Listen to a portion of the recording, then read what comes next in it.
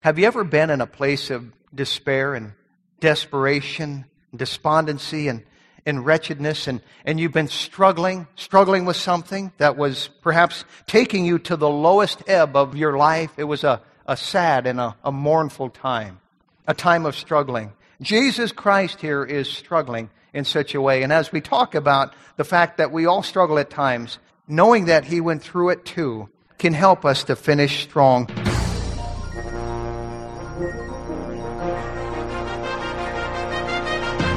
The Bible says that the gospel of Christ is the power of God unto salvation. Welcome to Pulpit Power, featuring Pastor Tony Skeving, Senior Pastor of Fargo Baptist Church in Fargo, North Dakota. Today's message was previously preached before a church audience. And now, here's Pastor Skeving.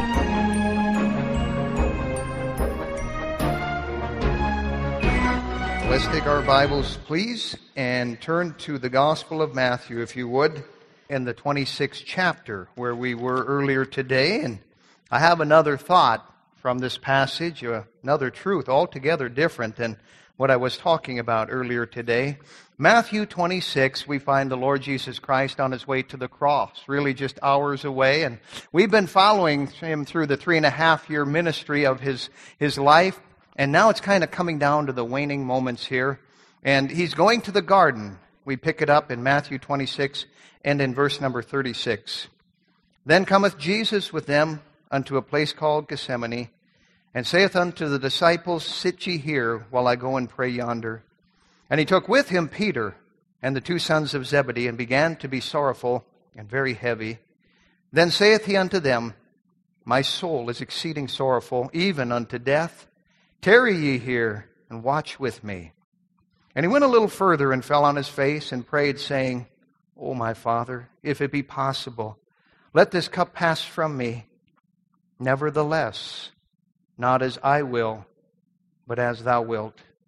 And He cometh unto the disciples, and findeth them asleep, and saith unto Peter, What? Could ye not watch with me 1 hour? Watch and pray, that ye enter not into temptation. The spirit indeed is willing, but the flesh is weak. He went away again the second time, and prayed, saying, O my Father, if this cup may not pass away from me, except I drink it, Thy will be done. And He came and found them asleep again, for their eyes were heavy. And He left them, and went away again, and prayed the third time, saying the same words. We find here the Lord Jesus Christ struggling.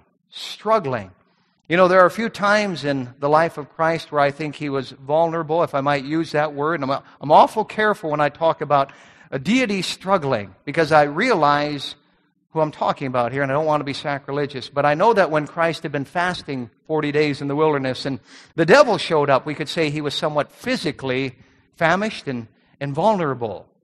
But here's another place, and I think this would have to be the top place in His life, when we would say He was very vulnerable. Because here He was feeling His humanity, if I might put it that way, and He was struggling. And so I'd like to use the same passage and talk about the fact that we all struggle at times. And we can draw some comfort in what Christ went through here. We all struggle at times. Let's pray before we begin. Our Heavenly Father, we ask You, dear Lord, to bless this time in Your Word. We pray that You would help us to be encouraged by realizing even the Lord of glory struggled and yet overcame. And Father, we can as well. Help us now to learn some truths here that would encourage and strengthen us, and use this time as a profitable way in our lives and in our church. We pray and ask it all now in Jesus' name. Amen. In the days of yesteryear of England, there was a young man, actually back prior to the days of Gladstone, when he was the Prime Minister of England. His name was Henry Fawcett. Henry Fawcett was out hunting with his dad one afternoon, and his dad's rifle discharged accidentally and blinded Henry in both eyes for life. The damage was irreparable, and he would never see again. Now, before this happened, he was an ambitious young man. Everybody knew he had a bright future. But now, he's blind for life. His father was out of his mind with grief, just tore up over what he had done to his son. I'll finish that story in a little bit, but have you ever been in a place of despair and desperation, despondency, and in wretchedness, and you've been struggling with something that was perhaps taking you to the lowest ebb of your life. It was a sad and a mournful time, a time of struggling. Jesus Christ here is struggling in such a way. And as we talk about the fact that we all struggle at times, I want you to first of all see the situation here. In verse 36, the Bible says, "Then cometh Jesus with them unto a place called Gethsemane, and saith unto the disciples, Sit ye here, while I go and pray yonder." Notice the word Gethsemane there in verse number 36. Gethsemane. Why, that's a place today that's a stop on a Holy Land tour. That's where you'll find today the peddlers they're selling their wares, if you've ever been to Israel. Gethsemane, that's a place where you take pictures and the guide stops and he explains some things to you. Gethsemane. But originally, for the Lord, it was a place of anguish.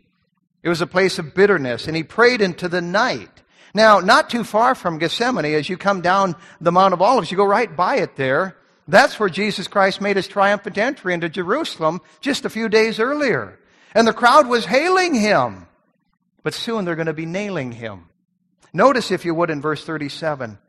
It says, "And he took with him Peter and the two sons of Zebedee, and began to be sorrowful and very heavy. Then saith he unto them, My soul is exceeding sorrowful, even unto death.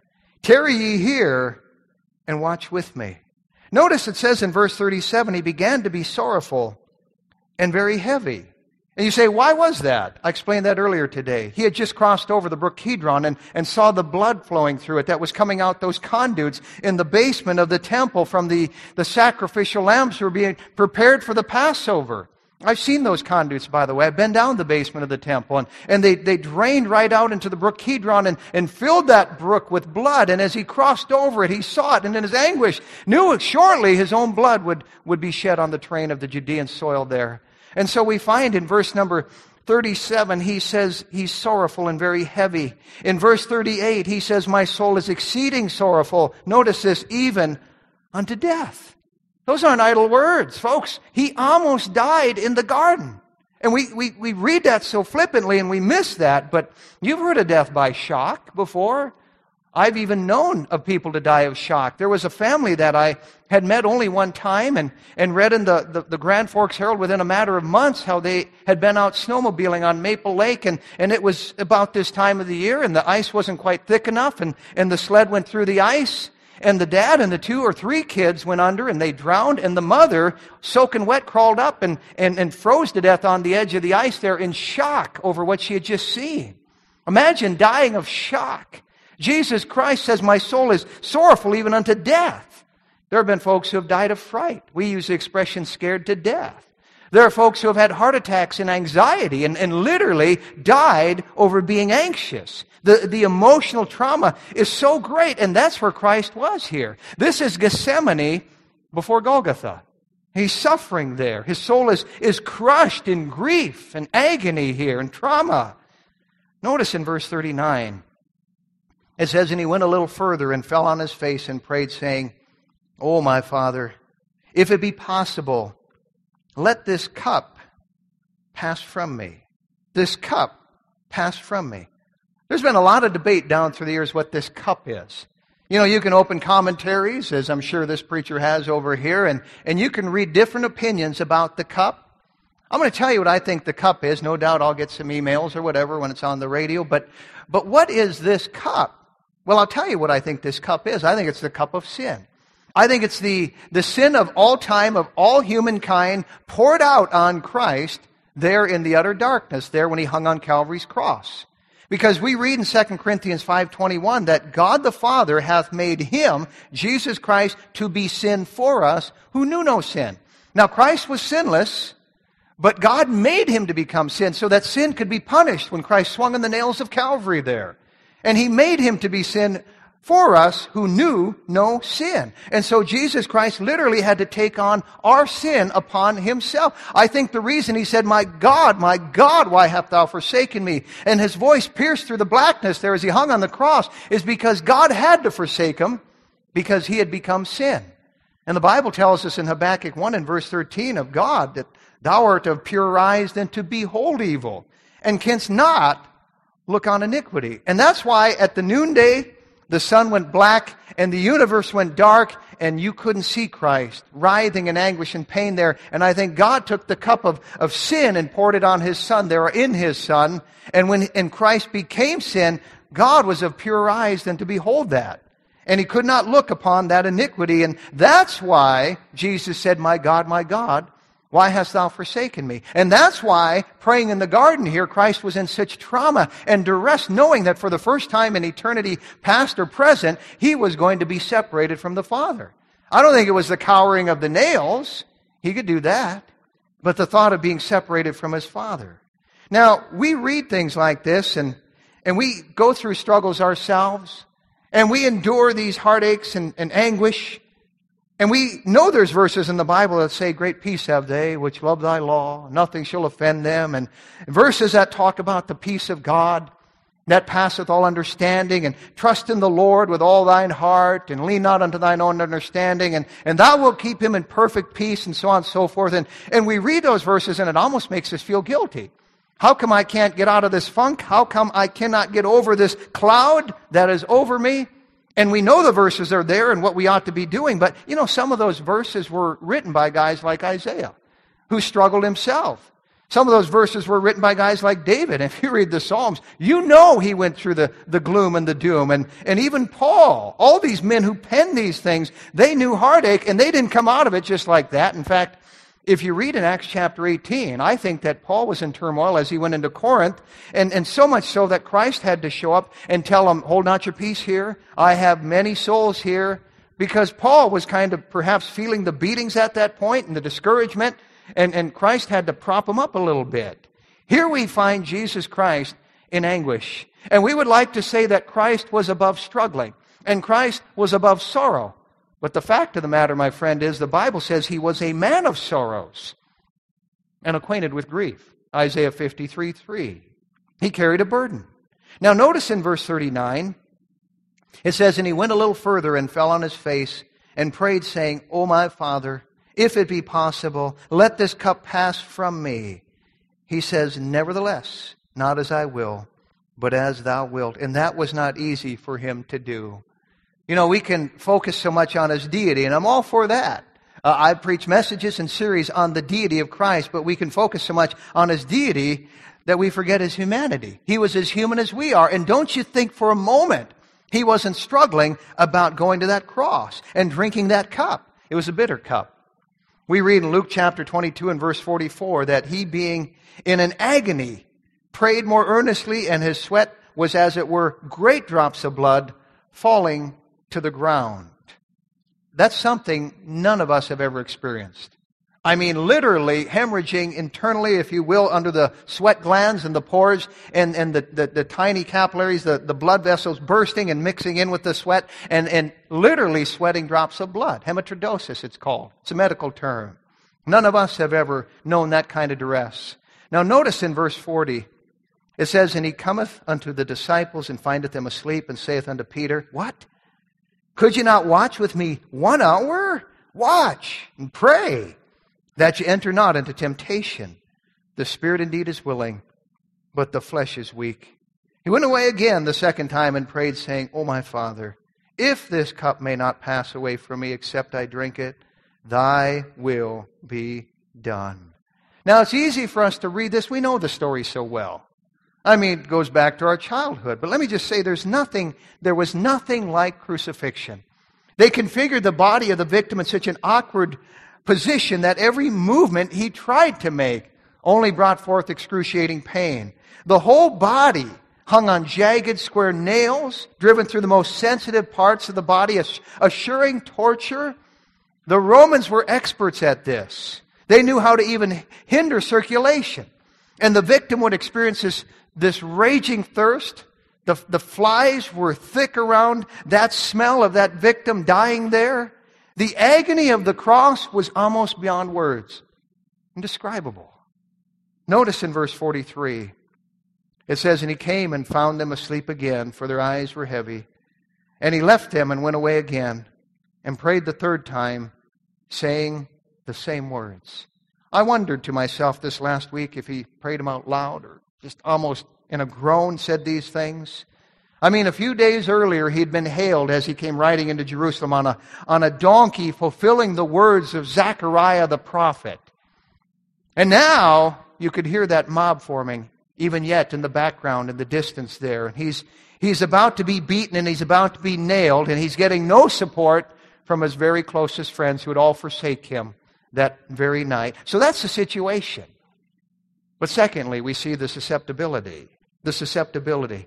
There was a fellow by the name of Sir Samuel Baker who told the story of a group of Egyptians who were going through the Nubian desert many years ago. And I don't know the details of it, but somehow things got so desperate that they were out of water. And they had so many miles to trek till they could get to the next water, wherever it was. And they had an Egyptian guide that was leading them to that place. And he stepped up the pace. He said, we're going to just barely make it, but we will make it if we just keep on going.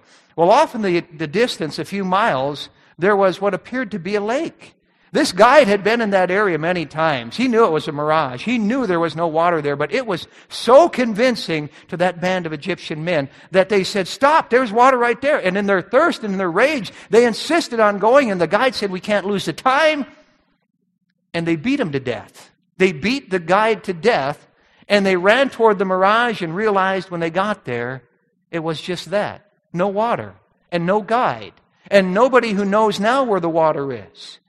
You talk about a hopeless situation. You talk about utter despair. You ever face perplexity and puzzlement and doubt, dilemma? Have you ever faced the instability of a mystery that you spent all night struggling with, trying to find the answer, and you still couldn't find it, and you were so heavy you couldn't sleep, and you felt all alone? You know, if you've lived any length of time on planet Earth at all, you know what I'm talking about. We all struggle with questions. And life has to be more than just those gnawing times, those aching times of loneliness and obstacles and questions that don't seem to have any answers. And they linger. And you doubt. You begin to doubt. And the Bible reads like who's who when it comes to those who doubted and got to the place where they lapsed in faith. You know, the Bible mentions Abraham as a great man of faith. But Abraham doubted. In fact, he was promised this parcel of land and that his lineage and his descendants would inherit it and all that kind of thing. And he looked around and he didn't have any. And in Genesis 15:8, he said, Lord God, whereby shall I know that I shall inherit it? Nothing's happening here. The years are ticking off. Whereby shall I know that I shall inherit it? He didn't want to offend God. If you read Abraham, there's one thing you can't miss. He was a gracious man. And he was very appropriate, but he doubted. Of course, John the Baptist doubted. And we know that he had that time in his life when he got so low, languishing in that jail, and really no hope of ever getting out. And just before he was beheaded as a result of a wicked sensual dance, he's doubting that Christ is even the Messiah. Imagine that. And he sends some messengers to the Lord Jesus Christ, and they say in Matthew 11:3, art thou he that should come, or do we look for another? Now here's the greatest man who ever lived, according to Jesus Christ. Mere man, that is, next to Christ. And he even doubted that Christ was the Messiah. Now he's sitting high in heaven today, probably at the front of the line. But boy, he hit a point in his life where he was struggling, and struggling hard. You know, and it's easy for us to poo-poo a John the Baptist and tisk-tisk and point a finger and say, man, how could he have done something like that? But we weren't in his shoes, were we? You know, I have found that it's easy to preach when you're on the top side. And I've found that it's easy to counsel when everything's going right. Anyone will tell you it's easy to counsel married people when everything's going good in your marriage, or to counsel parents when everything's going good in your child rearing. And it's easy to counsel people financially when your finances are going well. And, you know, sometimes these preachers, we give each other advice, and that's all well and fine. But when you're in a low ebb, it's another whole story. When everything is beautiful, you can sing it. Everything is beautiful. Remember? But when the fight is on, you know, it's another story, isn't it? When you're on the top side, it's one thing, but I'm telling you, John the Baptist was struggling at that time. You know, we find in the book of Acts, chapter 12, that James is beheaded. And when Herod saw it please the people, he took Peter. Let's just get the top dog. Boy, they like that. They'll really love Peter getting beheaded. And the church was praying for Peter. in that upper room. And God worked a miracle, long story, but an angel got Peter out of the jail, and Peter goes to that upper room, and he knocks on the door, and a damsel by the name of Rhoda hears him out there, a little flighty. She leaves him standing outside, and she goes in and she tells everybody. In Acts 12:15, they said unto her, Thou art mad. But she constantly affirmed that it was even so. Then said they, It is his angel. It's like, would somebody open the stinking door and find out for sure? But there they are having a prayer meeting that Peter would get out, and they don't believe it. They doubt that he did. The best Christians still doubt. The best Christians still despair. If I were to pick somebody in the Old Testament that would be a giant of the faith, it would have to be Moses. I think the Jews even of the days of Christ would agree with that. And yet Moses had a time in his life when he got so sick of the harping and the nagging and the criticism and the people on his back that he asked God to kill him. And in Numbers 11:15, he said, If thou deal thus with me, in other words, God, if you're going to treat me this way, kill me, I pray thee, out of thy hand, if I have found favor in thy sight, and let me not see my wretchedness. That's pretty desperate words, aren't they? Kill me! Do me a favor! Dust me off! Rub me out! You know, we find others like Elijah. We know the story of him getting so discouraged that he wanted to die. 1 Kings 19:4, he requested for himself that he might die and said, It is enough now, O Lord. Take away my life, for I am not better than my fathers. Wanted to die. You know, we know Job really went through the mill, and we can describe what he went through. But he said some pretty graphic words in Job 7 and verse 6. He said, My days are swifter than a weaver's shuttle, and are spent without hope. And then he added, So that my soul chooseth strangling and death rather than my life. He said, God, just strangle me. Get rid of me. Life is without hope. Jonah felt that way. Jonah hit rock bottom. And in Jonah 4:3, he said, Therefore now, O Lord, I beseech thee, take my life from me, for it is better for me to die than to live. These were great men. These were giants of the book. And yet they struggled, did they not? We were talking this last week about Jeremiah after the destruction of Jerusalem in 586, 587 BC, right in there, and how he wrote the Lamentations. And in Lamentation 3:18, Jeremiah said, My strength and my hope is perished from God. I don't even get hope from above at this point anymore. My strength and my hope has even been cut off or perished from the Lord. We see our susceptibility. We're vulnerable at such times. So we see the situation, the susceptibility, but what's the solution, thirdly? Well, may I ask, does it not encourage you to know that these struggled even? And does it not encourage you even more so to know that even the Lord Jesus Christ had some of the very same struggles that we have? Now, look in Hebrews chapter 4. Yet, of course, he was God in the flesh. Now, if we only focus on his deity, he's untouchable. And he just cruises through every obstacle. It would be no big deal if he just whipped through every trying situation. But we find out that he struggled. And he was a man of sorrows. And he was a man acquainted with grief. And notice here in Hebrews 4, this reminder, a familiar one, verse 15, which says, For we have not an high priest, speaking of Christ, which cannot be touched with the feeling of our infirmities, but was in all points tempted, like as we are, yet without sin. Notice it says, we have not a high priest, speaking of Christ, which cannot be touched with the feeling of our infirmities. In other words, you turn it around, he can be touched with the feelings of our infirmities, and he was in all points tempted, like as we are. Note, and I'm glad the writer noted it, yet without sin. Now, we get to the place of sin, but Jesus said, Thy will be done. Back there in the garden, he was struggling, but he said, Thy will be done. He surrendered. We talked about that earlier today. Now, may I say to you, when we struggle, that's step number one. To bring relief as far as the solution goes, it brings relief when we just say, Thy will be done. It helps in the midst of our loneliness and our struggles to just say, God, I surrender. And life begins to have meaning. And there's that peace that floods the soul when we just let God be God. Now, doesn't mean it's going to get instantly easier. It didn't for Christ. It doesn't mean that there's instant relief. Doesn't mean that the enemies are going to go away. Christ's enemies didn't go away. It doesn't mean the issue will go away. That wasn't true in Christ's case at all. The problem was still there. The cross was still there, but the mindset was different. It was different. Have you ever had something, and really, it's all in how you look at it or the attitude you have toward it. You're struggling with it, and then you finally say, Thy will be done. And you trust God with it. And you give it over. And you surrender. I did that in something even just recently. There's a peace there. Now notice across the page in Hebrews 5 and in verse 5. It says, So also Christ glorified not himself to be made an high priest, but he that said unto him, Thou art my son, today have I begotten thee. In other words, Christ didn't glorify himself, but the one who said this, God the Father, did. He glorified him. And in verse 6, as he saith also in another place, that is the Father to the Son, Thou art a priest forever, after the order of Melchizedek. Now notice verse 7. Who, speaking of Christ, in the days of his flesh, this was written years after, when he had offered up prayers and supplications with strong crying and tears unto him that was able to save him from death, and was heard in that he feared, though he were a son, yet learned he obedience by the things which he suffered. Notice the semicolon says, the thought keeps on going here, but I want to stop it and ask you when verse 7 took place. When did verse 7 actually happen?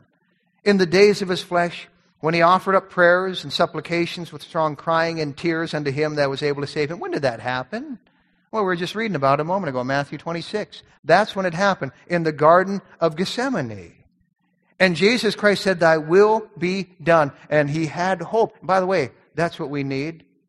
That's what we need. We cannot live without it. We've got to have hope.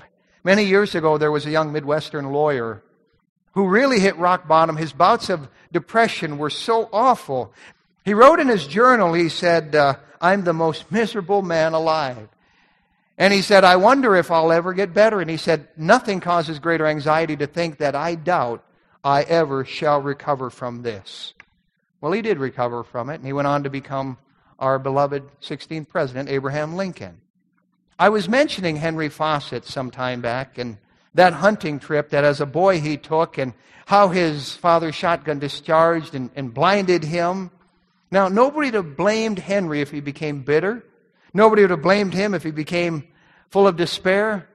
But you know, Henry deeply loved his father, and he knew his father loved him. And so he pretended not to despair.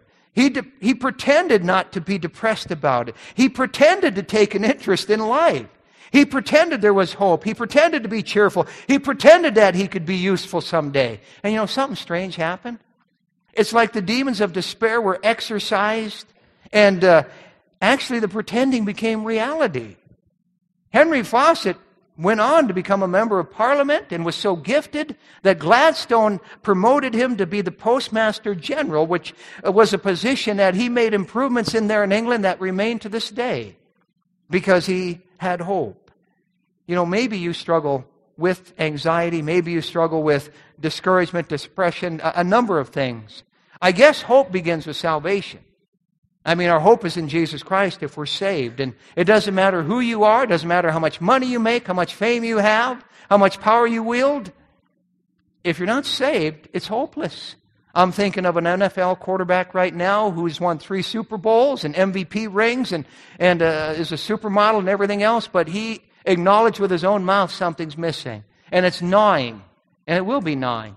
It doesn't matter who you are, because for centuries, mankind has been under the plague of sin.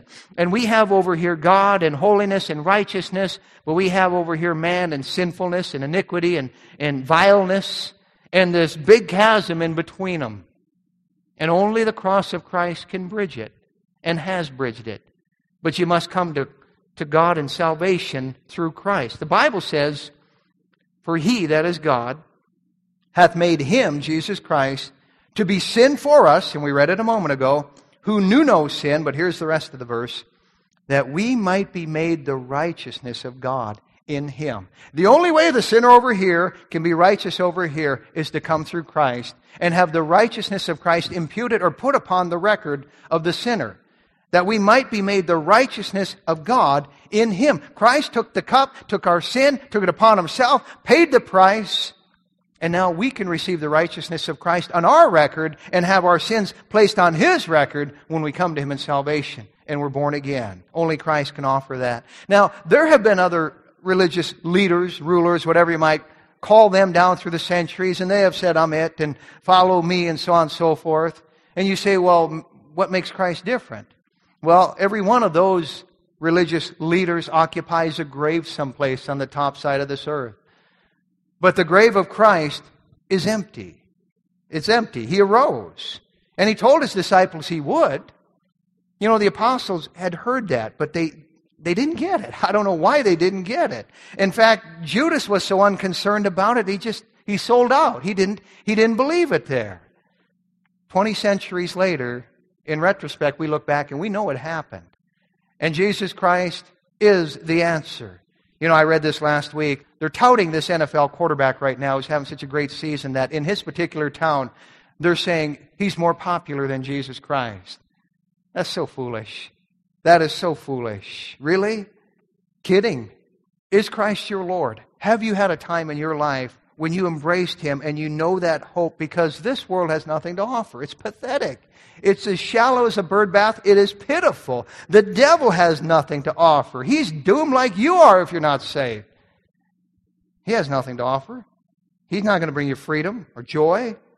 Now, only Christ can bring hope, and that happens at salvation. Now, I'm not standing here today and promising you that there will be no struggles if you surrender to the Father's will. I'm not doing that. I'm not saying it's going to be easy, it's going to be painless, it's going to be simple, but for the first time in your life, you will have hope, and that makes all the difference. Jesus Christ comes alive to you.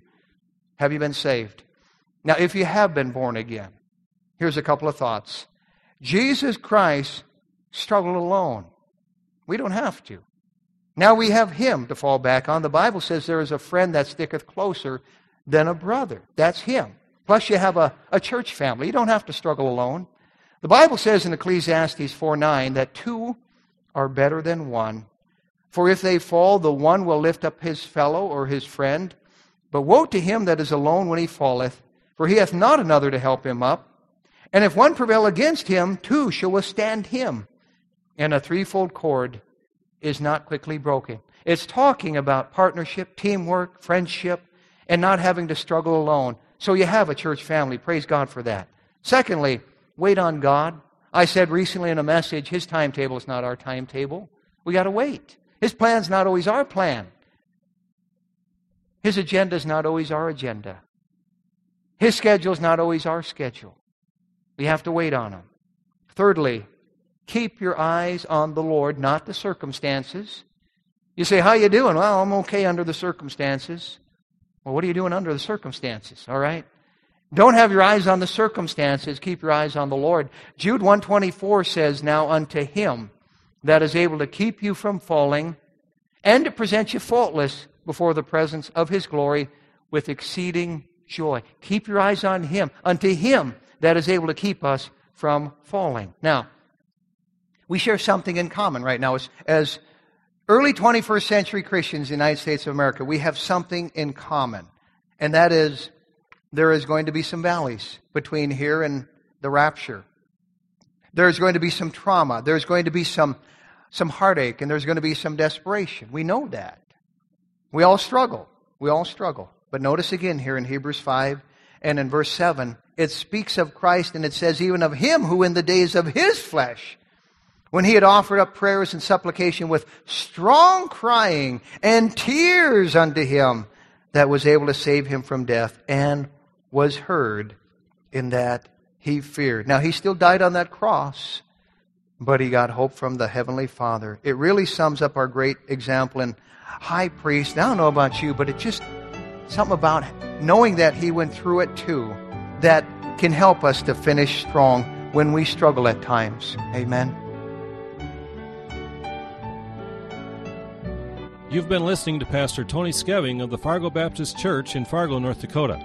If you would like a CD of today's message, you can obtain one by sending a gift of $2 to Fargo Baptist Church, 3303 23rd Avenue South, Fargo, North Dakota, 58103. That address again, Fargo Baptist Church, 3303 23rd Avenue South, Fargo, North Dakota, 58103. We hope you'll join Pastor Skeving next time right here on Pulpit Power.